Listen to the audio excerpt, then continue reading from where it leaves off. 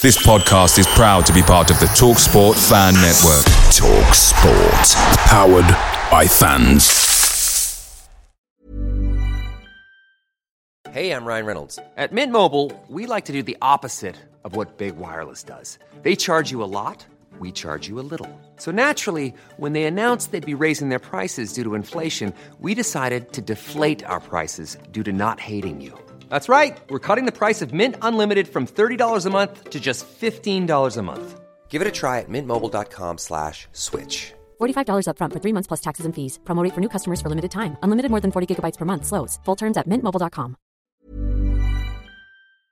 Hey guys, quick thing. The TalkSport Fan Network is proudly supported by McDelivery, bringing you the food you love. McDelivery brings a top-tier lineup of food right to your door. No matter the result, you'll always be winning with McDelivery. So the only question left to say is, are you in? Order now on the McDonald's app and you can get reward points delivered too. So the ordering today means some tasty rewards for tomorrow. Only via app at participating restaurants. 18 plus, rewards registration required. Points only on menu items. Delivery fee and terms apply. See mcdonalds.com.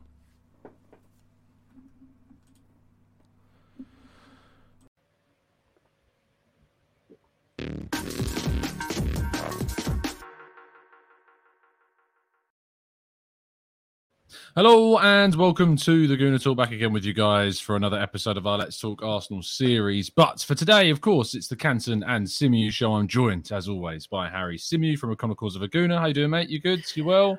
All good. Trying not to melt in these rainforest conditions. But yeah, all good, man. How are you? Tom, is that a new Love Island shirt you got there? It's not a new shirt, nice. But I've kind of braved wearing it. You know, I just feel like these kind of loose shirts are good for this weather. But yeah, I suppose it can go into the Love Island kind of collection that we're gradually building on the channel. Yeah. The channel thing is, the funny thing about the morning shows is people started saying that the wackier the shirts I wore, the more likely a big signing was coming in. But it also meant that the only short sleeve shirts I have are kind of wackier style of shirts. And I didn't really want to, leave people thinking, oh, this is a hint that something big is happening when it isn't. I'm just well off. So sorry about that. And if you can hear any buzzing in the background, I can only apologize, but I can't not have the fan on, and neither can Harry today. So we do apologize if you can, but we're pretty sure that it's either to a minimum or nothing. So do let us know in the chat box if it is an issue, but I'm pretty sure it should be fine. Speaking of the possibility of big signings, the first time I've been able to sit down with yourself really and talk about Zinchenko since these rumours surfaced. I remember that we did a show back with Dan and Sophie on your channel where we kind of put together the players that we wanted to see come in, and myself and Sophie both put Zinchenko in our list. So we're pretty happy about this, but where do you sit on the whole Zinchenko idea? Yeah, I like it. It was an idea that I was very much in favour of really early this summer, but as the summer started to progress and, we basically heard nothing about Zinchenko and a potential move to Arsenal, I started to think that it wasn't a possibility, and I kind of pushed it to one side as an idea. Obviously, the rumours have resurfaced. It looks as though negotiations are moving forward, but maybe not as quickly as we'd like on the personal side of things. But, I think this would be a really, really good addition. I've got to say, though, I'm a little bit confused as to what the role is that Zinchenko is going to have at Arsenal. And I'll tell you why. So first of all, on the first thing is that I don't think Zinchenko wants to play as a left back. I think that any move away was going to be on the premise that he'd get the opportunity to A, play more football, but B, play in his preferred position. And I do like the idea of Zinchenko playing as the left number 8. I think that would be a really great fit. The thing that kind of stops me going down that road too far, though, is that I don't see, and you might disagree, Mikel Arteta just dropping Granit Xhaka out of the starting 11. I know he's an unpopular figure. I know there are a lot of fans that can't wait to see him out of the team. But I think the manager has shown that he's got an immense amount of trust in him as an individual. So I feel like Zinchenko is stuck between two positions, although I'd happily have him in both. So I'm not against the signing. I like the signing. I'm just really intrigued and interested to see how exactly he fits into the picture. I mean, I don't know what your thoughts are on that. Will Xhaka just come out and will he be the left 8? Will there be rotation? Will he play more at left back? When you think about what we were told about Lisandro Martinez and our interest there, I think surely that has to play a part in what Zinchenko's role is going to look like, right? I do, yes. I think there's an element of that, and there is obviously going to be a question mark over where he plays. I think he sees him playing in both. I think Zinchenko will be open to playing both if he's given more regular minutes. So, I think he's averaged something like 15, 16 starts in the Premier League at City. I think he should be averaging more starts than that for Arsenal. I think that at both left-back and centre midfield, I think he can average more starts than that. I think that Arteta's wanted to build his own back five, including the goalkeeper and the left-back, beyond Tavares is the only really untouched area of that kind of back five. And I still think that we'll see Zinchenko play that left back role a fair amount, despite the fact that there's clearly a ambition of his to want to play more in midfield. If you think about the amount of times he played in midfield for City last season, I think it was once against PSG. And in fairness, he had a really good performance that day, playing kind of deeper in the midfield on the left-hand side, and he ran the midfield that day. So there was clearly potential to play that at a high level.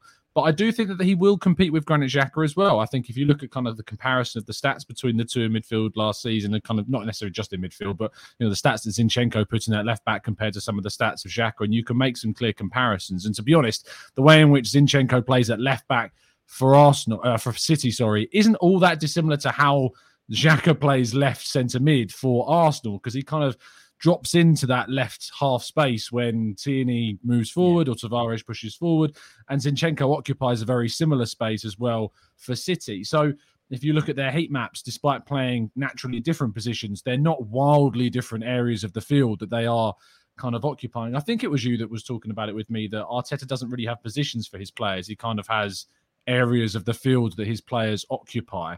And I think that Zinchenko would fall into that Xhaka kind of area of the field. But I actually do think he will compete for those starting positions with both Tierney and Xhaka. And I think what we'll see from Zinchenko is a player that comes in and competes. Because the biggest thing for me, Harry, this summer was that we signed players that weren't quote-unquote backups, players that actually came in to compete for positions. And I think Zinchenko does that. Yeah, I think you're spot on. I think he does come in, and I think you're right. He does compete for both of those positions. I'm just curious and interested to see which one it is that he has the most joy in. I mean, Kieran Tierney's definitely going to give him opportunities, right? I mean, we're in pre-season and Kieran Tierney's not even fit to take part in that. He missed the game, obviously, the other night. So I do think that he'll get opportunities at left back. There's no question about that in my mind. Do you think that the reason that we maybe haven't gone for another defensive midfielder is because that Arteta thinks that with Zinchenko coming in between Granit Xhaka and maybe Mohamed El-Neni, they could cover that position? Does that play into the thinking behind the Zinchenko signing as well? Does it free up Xhaka to do a slightly different midfield role that I don't think suits him necessarily, but I also don't think he's a number 8. I think he's somewhere in between. And it's just going to be a really interesting dynamic, isn't it? Yeah, absolutely. So I agree with you. I don't think Xhaka is a defensive mid. I don't think he's an 8. I think he's that deep line playmaker, and that's the role that he's best used to play again. I think that Arteta, like Guardiola, likes to set up his teams based upon who the opposition is. We've just lost Harry for a second. We'll try and get Harry back shortly. I think that you could see from his screen that we were getting a little bit of interference. So hopefully Harry will be back very, very soon indeed. But just to kind of carry on that point, just while Harry reconnects, I think that we have a player in Xhaka that has found those half spaces between the number 6 and the number 8 position kind of difficult to come by. And I think that against other teams, like Arteta wants to set up in certain ways against some teams, and he doesn't want to set up it against other teams in other ways.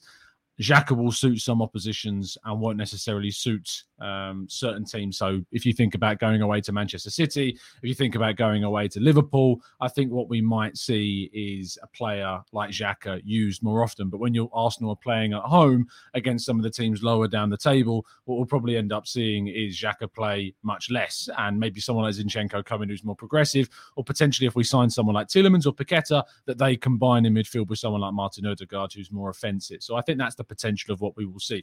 Whilst we wait for Harry's internet to sort itself out and hopefully reconnect, we'll jump into the chat box and run through a load of your questions. I've got a couple of WhatsApps from Harry. Citing that his internet has dipped out. He's coming back. He will be with us shortly. Let's jump to Albrecht, who says, agreed, Tom, Xhaka's mobility isn't the best. Zinchenko will do way better there. Wandering Minstrel. I guess that's if you drop one of your Minstrels, if you ever enjoy one of those, although I would not recommend having a Galaxy Minstrel in this weather. But Zinchenko will give Arteta extra options. He absolutely will. EK May says, has Zinchenko been confirmed? Not yet. It is closing on that point. Both clubs have agreed a fee. It is just those personal terms that need to be finalised, the length of contracts, the breakdown of wages, bonuses, etc. All of that's being sorted out. But as soon as that deal is confirmed, we're probably expecting Marc Cucurella to move to Manchester City with a bid almost certainly expected to come in near the point that Zinchenko does move on. Girish says, if we sign Zinchenko and play him in midfield, and why are we trying to sign Arta? Can't we use those funds for a winger? I think potentially what you may see is those funds redirected elsewhere if indeed we do sign Zinchenko. I think it could affect other deals. Speaking of affecting other deals, let's get the thoughts of my guest if he is indeed back. Harry, how are you doing? Oh, sorry, mate. I don't know what happened. I got a massive lag there, and then the internet started jumping up and down, and then I thought, shit, I better log out and log back in again, and that one wasn't working, so I've put on another laptop now. Hopefully it's all right. Mate. It's all good. Yeah, you're crisp and clear on here, so we can hear you and see you fine. It was just a question kind of coming in about the idea of signing Zinchenko and that affecting kind of the players that we would go for. You know, Zinchenko can play in midfield. Do we then need to sign a Tielemans or a Paqueta, or does signing more of an attacking wide player make more sense once Zinchenko's brought in? It all depends on kind of what I was saying before. I think that if Granit Xhaka is seen as someone that can cover the Partey role, if he's someone that is trusted and is someone that, you know, Mikel Arteta wants to keep in the picture, along with, you know, Mohamed El-Neni, who he recently tied down to a new contract, and of course, you know, Sambi Lokonga still around as well. I think that you could see Arsenal say that this is it for midfield business, and maybe turn their attentions to a wide forward for what's left of the window. Interestingly, though, there's noises, I don't know if you've seen them, this afternoon, suggesting that Yuri Tielemans is kind of still waiting for Arsenal. So is that a possibility? And does that suggest that Arsenal is still in the market for a midfielder? I'm not sure. Really tough to read what's going on. Yeah, it is. I like it because obviously it means Arsenal are doing their best to keep things under wraps. And, you know, that I think ends at Arsenal getting a much better situation for their transfers. I will be obviously excited to see someone like Tielemans brought in. I struggle to see where we're going to fit all of these players, but why should we moan about more players and more quality being brought in? It's, you know, it's a strange confliction, I suppose, and contradiction in a way when we kind of look at the players that we're bringing in and go, where are they going to fit? But at the same time, be excited that Arsenal are getting all these more attacking options. Look, I think, Harry, with the transfer window in general, we want to get to a place where we can point the finger solely at Arteta, you know, that we don't have to look at the players that we do or don't have. You know, we want to be in a situation where if we have injuries, we've got the quality to back up and cover those positions. So that if Arsenal aren't achieving their goals, we know plainly that, you know, the coach is the problem and that it's not coming from the players because we've signed good ones. Up until, you know, the last couple of seasons, Arsenal haven't really been in that position. And I think with the signings that we're trying to make, you're clearly seeing an effort to step that up so we can be a lot clearer about where those problems lie. Oh, you're on mute, Harry. There we go. New laptop. Don't know what I'm doing. There you go. Like, you know, you're right. You do need, you do want to get to a point where you're not looking at the players that we've got anymore. You're not looking at the squad anymore. Because I think last season, as much as people really, really wanted to hammer Mikel Arteta in the way that we kind of fell apart towards the back end of the season and in the way we eventually missed out on Champions League football, ultimately you looked at that squad, you looked at that group, and, you know, really, were we there? Were we actually at the point where Champions League football was going to be, you know, a reality for us? I know we missed out quite narrowly in the end, but I think for me that was Arsenal sort of slightly punching above their weight, as opposed to Arsenal underperforming. When you look at that squad and you look at the lack of depth that we clearly had, some will argue that, well, we made that even worse when we moved players out in January, but that's ultimately cleared the way for this summer. You know, we wouldn't have been able to go and get Gabriel Jesus. I don't think Arsenal would have gone and paid £45 million for a player in the final year of his contract, as well as giving him the salary that he clearly wanted to join the club, without moving some of those players on. I don't envisage personal terms being a problem with Zinchenko for that same reason, because we've managed to clear the decks ahead of time. I think the delay and the kind of the issue with Zinchenko may well be something around what his role is going to be, as opposed to money. I don't think money will be a problem. But, you know, we hear that Arsenal are still interested in doing more business. We think that Arsenal are going to still be active in the market. All of those things are are the sort of the benefit from taking a gamble like we did at the back end of last season, in the second half of last season. But ultimately, people will say I'm making excuses because I get that all the time. But I really do feel like Arsenal overachieved by narrowly missing out on the top four, as opposed to massively underachieving. And that gives me encouragement that with the right signings again, we can get that little bit closer and hopefully get there and achieve it, because it's a massive next step for us, to get back to where we want to be. It's a massive next step. You need that Champions League status. You need the Champions League revenue. You need all the things that come with it. And let's hope we can get there. Yeah, absolutely. It frustrates me, obviously, when we hear the word excuses, crop up. It's an easy thing to label at, people who will come up with reasons as to why maybe things didn't turn out the way that it could have done. And I think there were genuine reasons why we didn't finish in the top four that were out of our control and that aren't worth disregarding. There were certainly things that also were within our control that we don't disregard either. Team selections against the likes of Brighton certainly added to it. Potentially not bringing in a player in January that we could have done when the opportunity was there. I certainly haven't disregarded that. But I do get frustrated when the word excuses sometimes crops up, because it's not about making excuses, it's about having a genuine argument. The thing is, when you do have debates with people that label them as excuses, you tend to find there's a struggle to have that debate, because they struggle to disprove that point still and to remove the legitimacy of it. Moving into the rest, they're reasons, aren't they? They're not excuses. They're reasons why you fell short. Like, if a boxer goes into a boxing ring and gets beaten, it was maybe because they weren't defending themselves well enough. They weren't as aggressive as they maybe should have been. There's reasons for that. It doesn't mean it's an excuse. If you don't identify the reasons for a problem, how do you fix it? You can't.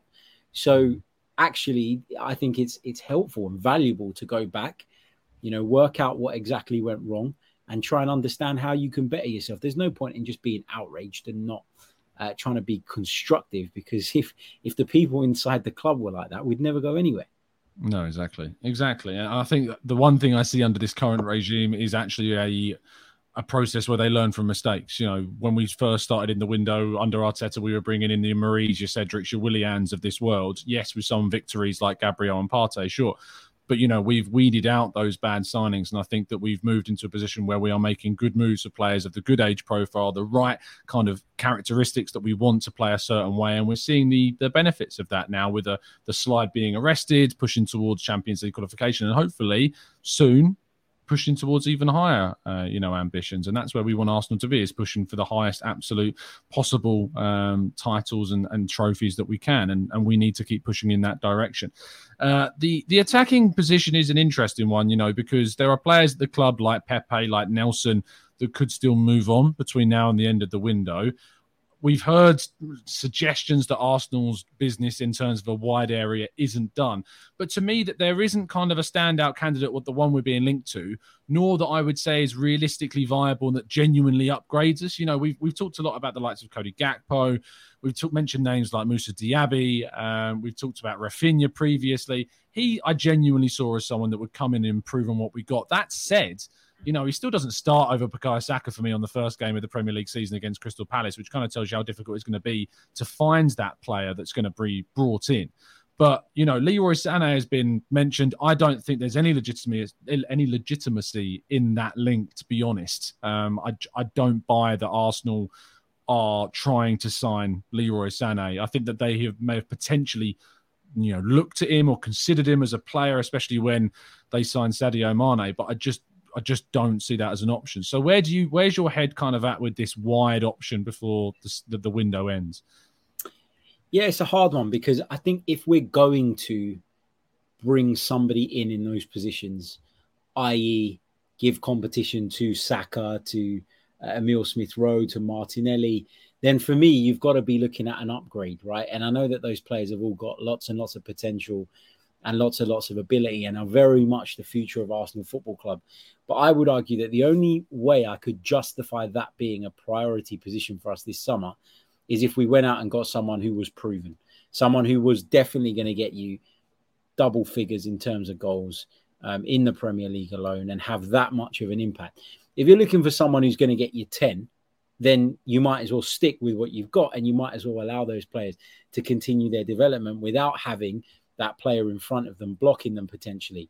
So, as I say, the only way in my mind I could justify that being a priority target was if it was someone like Rafinha, who you knew was going to come in and perhaps give us more in terms of outputs than the guys that we already have.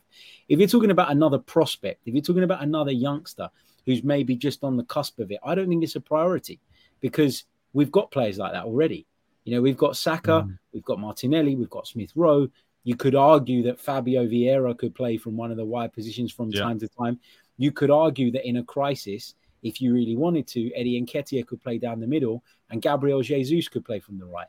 So that's as I say, that's the only way I could justify it. And I'm not really bothered about going out and bringing in a nearly winger. If that's what we're going to do, I'd rather spend the money on another midfielder or bringing in another defensive recruit. That's the way I look at it personally. Yeah. Is there any names that really come to mind? I don't think the winger market is flushed with quality right now, to be honest, especially realistic, accessible quality. But is there anyone really in your mind that doesn't have to be linked to Arsenal right now, but, you know, someone you would like to have seen Arsenal go for? It's hard to say because any player that I think would be an upgrade is someone that's going to cost a vast amount of money. And again, I go back to that point. Can you really justify spending that money if there's any uncertainty, in which case you're talking about your Gnabry's, you're talking about your Rafinha's, you're talking about that level of player, your Leroy Sané's, and I just don't see that as being realistic. Those transfers, in a lot of ways, the majority of them that I've mentioned, go against what we're doing at the moment. They go against the grain in terms of how we're trying to operate as a football club, and I just don't see it. It's hard to put a name on it. Like, I wouldn't have. I said Rafinha in a show that I did on my channel with Mike maybe 3 or 4 months ago before we got to the transfer window, and even when we got that link come through and we heard it from sort of reputable sources, I was still surprised. I'm still like, wow, Arsenal are willing to dump this much of their budget on a player in that position. It surprised me. So, yeah, I mean, I've just never really regarded it as a top priority. It's probably 3rd or 4th in my list. Yeah. And if we can do it, great. But if we can't, then fine. Yeah, I agree. Look, I think that there are people throwing names in the chat box. Look, Michael Elise is a great player. Michel, is it Michel or Michael Elise? Is Michel Elise? It's French, isn't it? Crystal Palace is a fantastic talent, but doesn't upgrade us. You know, he doesn't. I don't think he holds a candle to Saka, on that right-hand side. He's a very, very good talent, but I just don't think he gives you what, say, Rafinha would have brought in, as you said. Same goes for Asensio. I don't think, having brought in Fabio Vieira, there's much point in bringing in Asensio this summer. Pedro Neto is a bit of an unknown. I like him at his Premier League quality, clearly, but I don't really see enough evidence of him coming back from that serious injury for me to go and throw down, say, 50 million? Because Wolves are going to ask for something like that level of money to get him in. Whilst he fits the profile and age bracket of what Arteta's going for, I just don't think that's realistic. Jared Bowen, as Neil says here, again, West Ham are going to ask for, 70, 80 odd million pounds for a player that, on the face of it, does he start for Arsenal? I don't think so right now. I think Saka, Jesus, Martinelli is our front three starting against Crystal Palace right now. He doesn't play on the left. And I don't think he starts over either of Jesus or Saka right now, to be honest. And I think he would. Is it worth spending 80 odd million quid on a player like that? I don't know. I think I would have been willing to say go to 40 odd million to get in, say, a Rafinha, because I think that's a good amount of money to spend on someone that can compete with Saka, but not 80 odd million pounds, especially, as you said, for a position that's, say, third choice or third priority in the list of players. The only genuine player that I think is worth spending upwards of 50 million pounds on this window is Sergej Milinkovic-Savic. If he's the only one to me that I think is worth spending that level of money on. And I don't see Arsenal really doing that this summer. Yeah, I agree with you. And I think that, with Milinkovic-Savic, it's one of those that when the rumor came out, like you, I'm a big fan of his. And I tried to convince myself and I tried to persuade myself and I tried to get myself into the state of mind where I thought, yeah, maybe this is a possibility. But the more you think about it logically, the more unlikely it becomes. And I think for all the money that Arsenal have spent over the last couple of summers and the last couple of seasons or whatever, and, we've been quite full of praise, actually, for the way the club have backed Mikel Arteta, despite it being in a really difficult time coming off the back of the pandemic, which has, almost handicapped a lot of football clubs. I think we gave them a lot of praise for that. But actually, when you break the business down, we don't go over 50 million for a player. We just don't do it. Like, we've clearly got a ceiling, and maybe that ceiling goes up a bit when you get back in the Champions League, in the way that it has for Liverpool. Liverpool, they spent that Coutinho money that everybody talks about, but outside of that, it's always been sort of 40, 50 million pound here, 40, 50 million pound there. And after a period of sustained success, good finishes in the Premier League, good finishes in the Champions League, they've now gone and raised that ceiling in terms of what they can spend in the likes of Darwin Núñez. I just don't think we're there yet. So I think when we start going into the market and we get to that point where it's looking like it's going to be in excess of 50 million, I think Arsenal have a clear strategy, maybe because of restrictions, maybe because of what's available to them, but they do seem to back off every time there's a conversation that exceeds that number. So I think it's unrealistic to think that we're going to do that based on what we've seen. Reggie, thanks for the super chat. He says, you both confuse me. We all said that Saka needs to be rotated because he's playing too many minutes. What's the profile for that player? As I think both of us have said, a player like Rafinha, if you could have got him for, say, 40 odd million quid, it for me would have been the perfect opportunity to bring someone in that can compete with him. But if we're talking about players like Jarrod Bowen, that's going to cost you 80 odd million quid, I don't think going to that level of financial input for a player that rotates with Saka is worth it. I just don't think that it is. I think you're going maximum up to something like 40 million to pay for someone like that. There's a reason why Arsenal have not gone to the levels of Pepe since Pepe. We've maxed out at like 50 odd million pounds for players in certain positions of real importance, like centre-back with Ben White and now striker with Gabriel Jesus, because they were areas that we needed to bring someone in because we were light of genuine starting quality. We've got those players in. But when you're looking at a player that, is going to rotate or compete with someone like Saka, spending 80 odd million quid, where, as Clive said, the issue is sales. Our reputation means we struggle to demand a fair price. The market knows that we're in the build mode, plus our fringe wages are too high. When we haven't got the money coming in through sales, you can't justify spending 80 million pounds on a rotational figure. A lot of the players that are going to move on from Arsenal this summer are probably going to move on within the last 2-3 weeks of the window because they're opportunity signings for clubs. They're not players that clubs are seeking out to get deals for at the early part of the window because they know they can get better deals for in the second, well, not even the second half, but the final third. Go on. Yeah, and it all comes back to what we've been saying before. It's about priorities. It's about priorities. And if Bukayo Saka is going to play every single week when he's available in the way he did last season, and I know that in an ideal world, we'd like to have a replacement that can come in and backfill that position and give him that breather. But again, if you're going to have to go and spend crazy money to bring in someone who is only going to be pushing him as opposed to genuinely competing with him, then that's a lot of money to invest. And it's too far down the priority list for me to be seen as one of the top things that we need to be doing. But I don't know about you, Tom, but going into the Europa League, particularly in the group stages, I wouldn't mind if he stays at the club. I know a lot of people are done with him, but I wouldn't mind Nicolas Pepe playing in the group stages of the Europa League. I actually think it might do him good, might bring him some confidence. If we don't manage to move him on this summer, it puts him in the shop window again. And I'm confident he can score goals and impact games in that competition. So, it's, as I say, look, I would have loved us to go and get Rafinha to come in and be that competition and push Saka.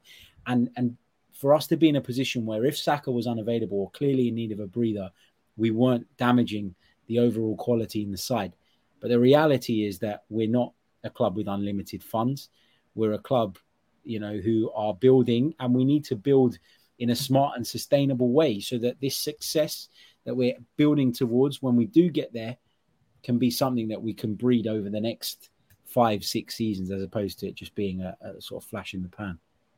Yeah, I agree. We're going to go to the questions in the chat box in a second. So if you have got questions for the last 15 minutes of the show, do get them in now, and we'll try and tackle as many of them as we can. Before we do, though, I did want to get your thoughts on the pre-season friendly and, of course, William Saliba's involvement in the game. Ben White was unavailable because of, again, picking up a slight injury, it seems. From what you saw, how confident are you that he can have an impact on Arsenal next season? Yeah, I mean, I liked what I saw of him, but I'm also wary of jumping to too many conclusions off the back of a friendly. But what I saw was a player with presence, a player with confidence, and a player who you'd have never guessed was playing really one of his first games in an Arsenal shirt. That for me was the most impressive thing about it. When I looked at William Saliba from afar during his time at Marseille, I wasn't quite sure which category of centre-back he falls into. So for me, there's two categories at the moment, right? You've got Gabriel on the left, who's a physical powerhouse, quite quick across the ground, does all the kind of one-on-one bits really, really well. And then you've got Ben White, who's a little bit more withdrawn sometimes from the heat of the action, steps back, reads the game. One of his big strengths is that stepping into challenges as opposed to using physicality. It's more about the quickness of thought with Ben White. And then, of course, his distribution. But I looked at Saliba the other night and I thought that his distribution, particularly in the first half, was really, really good and a real positive. And I'm now convinced that he's a better all-round centre-back than maybe I initially thought. But that is because he's gone out on loan and because he's spent time at a top club in France where he's been under pressure to perform week in, week out. And that has made him become a man. You know, we had a boy and now we've got a man that's come back. And I was really, really impressed by what I saw of him. But, of course, let's see how it goes because this is a pre-season friendly against an Everton side that were very disjointed. I think are struggling with an identity crisis at the moment under Frank Lampard. They don't really, I know, again, pre-season friendly, don't read into it too much, but they were playing with Damari Gray and Calvert-Lewin up front, and it was all a little bit mishmash. So don't want to get carried away, but I am confident that he can be a real key part of the squad this season. And I don't think that what happened previously is something that can, I don't want to say derail that, but I think what happened last season is something that they can get past. You know, that breakdown in relationship can be worked on. And I think we can move past that if he gets the game time that he feels he deserves. Fair play. Let's jump into the chat then and tackle some of your questions. First of all, this question from Rancid Pumpkin is hilarious. I know you don't know, but will Zinchenko be an Arsenal player by the end of this week? I love that. I know you don't know the answer to this question, but I'm going to ask you it anyway. The answer is we don't know. So I hope that answers your question. I'm going to say he won't. I'm going to say he won't because it's Arsenal. Okay. If we don't drag it out for about 3 weeks, there'll be something wrong. So yeah, true. Very true indeed. Rahul says, I think we need, and thank you for the donation, by the way. I think we need two central midfielders, one to compete with Partey and one to compete with Xhaka, and not one that would be involved in the African Cup of Nations. I never get the idea of this, you know. The African Cup of Nations runs for, you know, typically less than a month. And for me, is not a reason to not sign a player ever. You know, if a player is good enough and they happen to be a player that will be involved in the African Cup of Nations, I would not allow that to affect my opinion of whether or not we should sign them. So whilst I think the two central midfielders is a fair request and certainly one I had at the beginning of the season, I don't think that the participation in the AFCON should ever come into play with that. Matt G says, Harry, do you think that part of Zinchenko's personal terms is us not signing any more midfielders so that he is more likely to get more game time there? My guess is that we won't sign any more midfielders anyway if that deal gets completed. I'm not going to say I'm sure, but I think that Arsenal would see that as midfield business more than left back business. And therefore, I think that would kind of reduce the likelihood of us going out and getting someone else. So I don't think that's something that any player should really have the power to specify. If I'm being completely honest, I think you set a dangerous precedent when you start letting players dictate what you're going to do in the transfer market. But I do think he'll want guarantees about game time. I do think he'll want a clear explanation of what his role at Arsenal Football Club is going to be, because I know that he'll get more game time at Arsenal, and I know that should be the appeal in itself. But this is a guy who's won it all, apart from the Champions League, obviously. That still evades Manchester City. And this is a guy who, you know, probably wants to be a part of something now. But he's also given up Champions League football year in, year out. And he's given up the opportunity, I believe, to challenge for the Premier League title and the very biggest prizes in the game. So I think we're going to have to do some convincing with regards to his role. As I said earlier on, I don't believe that finances are going to be a problem. I don't think he can demand that we don't sign any more midfielders. I think it's just simply down to his role, what that will be, and he'll want assurances. Absolutely. Clive says, Tom checks Zinchenko's injury record. Do you have any concerns? I mean, looking at it, I don't think he's been injured since, October? I know he missed games because of COVID in January, but he's not been injured since October. Before that, there's stretches of small numbers of games. These aren't long periods. He obviously had that knee surgery of that serious injury back in 1920, but beyond that, they're little issues that I don't think would necessarily worry me. I'm not put off by that. Harry, are you put off by any potential injury records? If he has got a bad injury record, he'll fit right in at Arsenal. So that's that would be a nice, easy transition for him. No, but jokes aside, I'm not overly worried about it. I think it is something that I am always worried about, though. It is something I always look into when we're going to sign a player, just because of how we've been burnt by that in the past. But the flip side of that is somebody like Thomas Partey came in with a really clean injury record and then has turned out to be very, very injury prone since joining the club. So I guess you never really know, do you? Mm-hmm. Rahul replied from that earlier point saying, considering January, February was our worst month, I think it should be. Again, I think if you've got enough of the quality and depth in your team, you don't need to worry about it. If a player's good enough, I'd sign them, regardless of what competitions they're playing and when they're playing them in. Let's go to Henke Ho, who says, is the new away kit one of the best kits in a long, long time? Just a question about other things other than transfers, which we appreciate, trust me. Harry, people know my thoughts on this as being one of the greatest kits I've ever seen. But what is your thoughts on the away kit? Yeah, I don't want to overreact, but it is the greatest kit ever made in the history of football. So, yeah, I've already ordered mine. It was the first thing I did this morning. Same. So, yeah. Did you get a name or is it just plain? No, I don't get a name anymore. I probably haven't got a name since the last name I got was Van Persie. I can see why you don't. And you can see why I've been burnt, so I won't do it again now. Yeah, I have a Van Persie shirt, and a Fabregas shirt, and an Alexis Sanchez shirt. I've got a Nasri one. Shirt. I don't have a Nasri one. I have pretty much everyone I buy leaves. I know eventually everybody does, but I have quite a collection of players that have left for our rivals. So, it's. I still do get names on the back. This season I've gone for Martinelli. I've gone for Ødegaard on the back of the black shirt. I'm probably going to get Jesus on the back of the pink shirt. I just like having that kind of history of my favourite players I was looking out for in the season, if and Ødegaard for me is still my favourite player in the Arsenal squad, and I'm looking forward to seeing if he can level up his game. Well, here's a terrible one for you. So when I was a kid, I can't remember exactly how old I was, but I went to Highbury to play in this penalty shootout tournament before a game. It was like sponsored by McDonald's or something. And I won the penalty shootout, and the prize was you got a full Arsenal kit of your choosing. You could choose the home, the away, and we had the blue Dreamcast third one was available as well. And I chose that, and they asked me what name I wanted. And this was when we just signed Francis Jeffers. So I got Jeffers number 9 on the back of that shirt. Has anyone ever put a worse name on the back of their shirt? I've still got it. Wow. No, I think if anything, that holds its own intrinsic value, to be honest, just for how left field that is. Isn't it?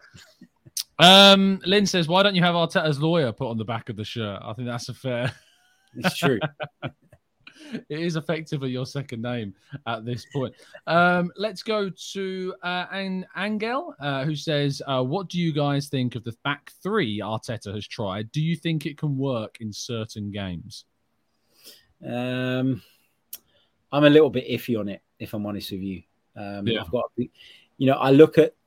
I think we can use a back three in game.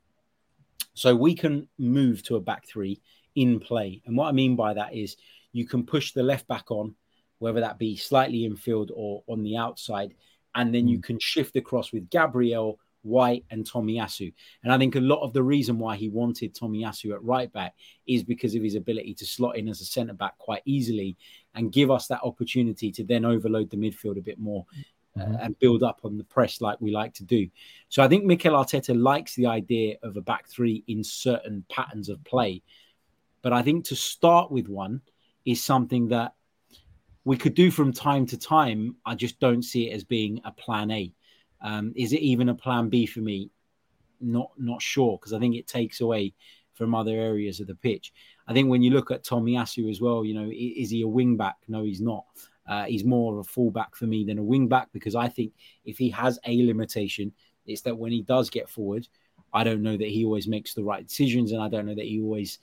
I know people talk about him being two-footed and all that. I don't know that he's effective that far up the pitch. So to me, it's not the go-to. I don't think it's Mikel Arteta's go-to, but we have seen that he likes to be tactically flexible. And so I don't think it's something he'll rule out. We saw it the other night, and it's clearly an option for him. But I always think in preseason friendlies, you will see odd formations and you will see odd setups, more just because you want to get everybody on the pitch and give them the minutes that they need, than it being an indication of what your plan is moving forward.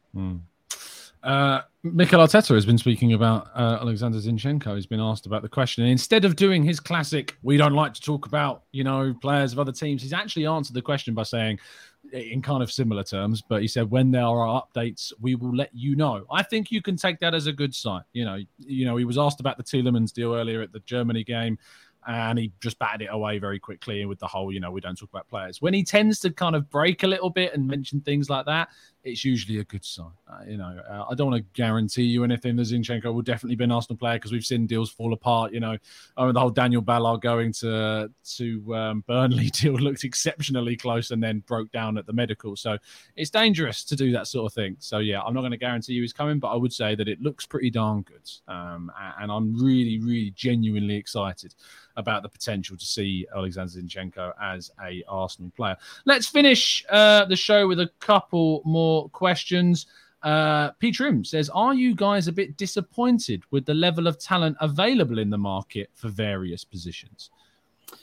I don't know if you can be disappointed. It's just what it is, isn't it? Yeah, exactly. It is what it is. And I think there's always talent available. It's just how far are you willing to go to acquire that talent? Talent is the big question. And as we discussed earlier, I think Arsenal do have a ceiling in terms of what they're willing to spend on individual players at this point in time. And we have to just make sure the signings we do make are shrewd ones, are smart ones, and ones that give us a great chance of getting back to where we want to be.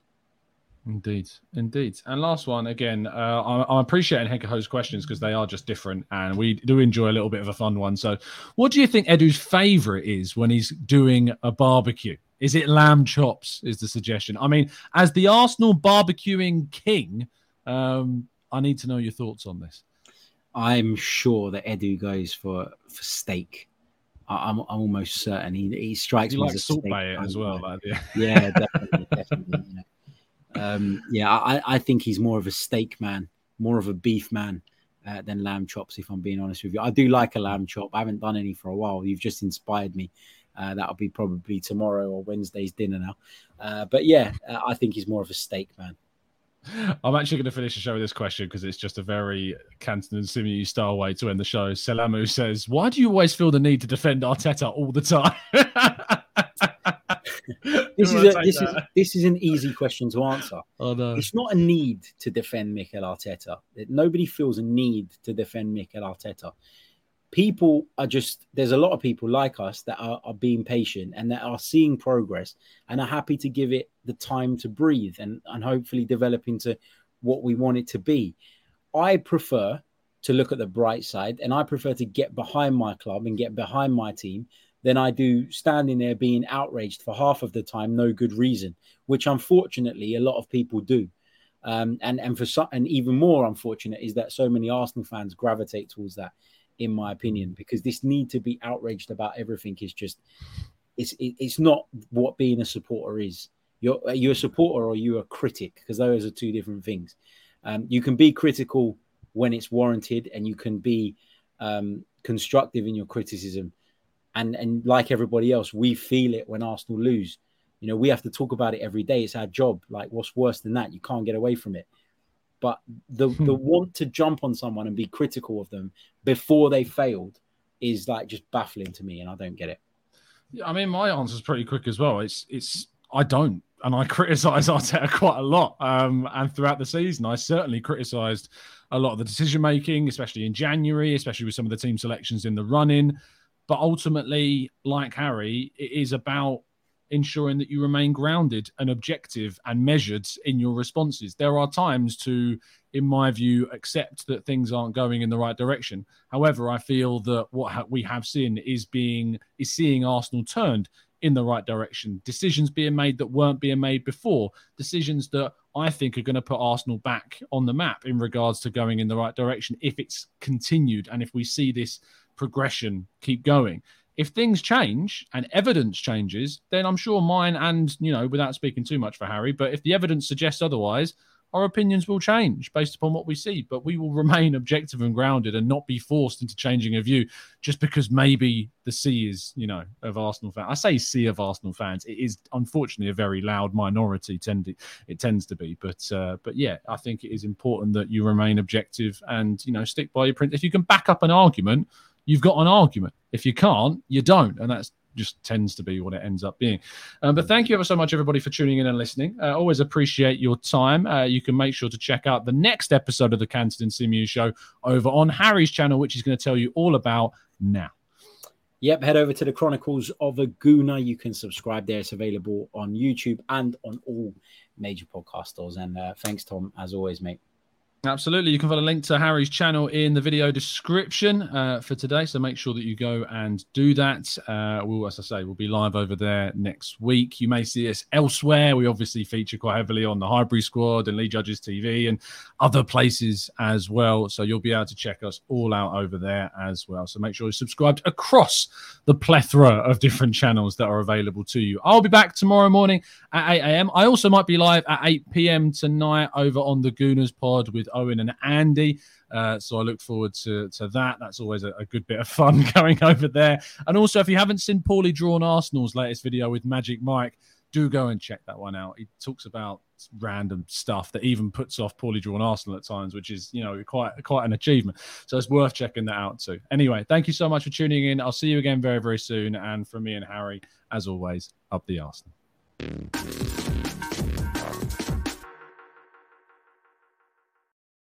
It's the 90-plus minute.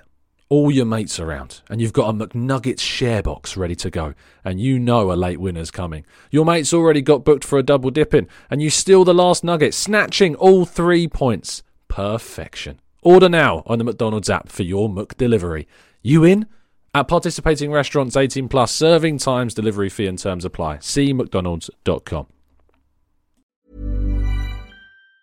Mom deserves the best, and there's no better place to shop for Mother's Day than Whole Foods Market. They're your destination for unbeatable savings, from premium gifts to show-stopping flowers and irresistible desserts. Start by saving 33% with Prime on all body care and candles. Then get a 15-stem bunch of tulips for just $9.99 each with Prime. Round out Mom's menu with festive rosé, irresistible berry chantilly cake, and more special treats. Come celebrate Mother's Day at Whole Foods Market.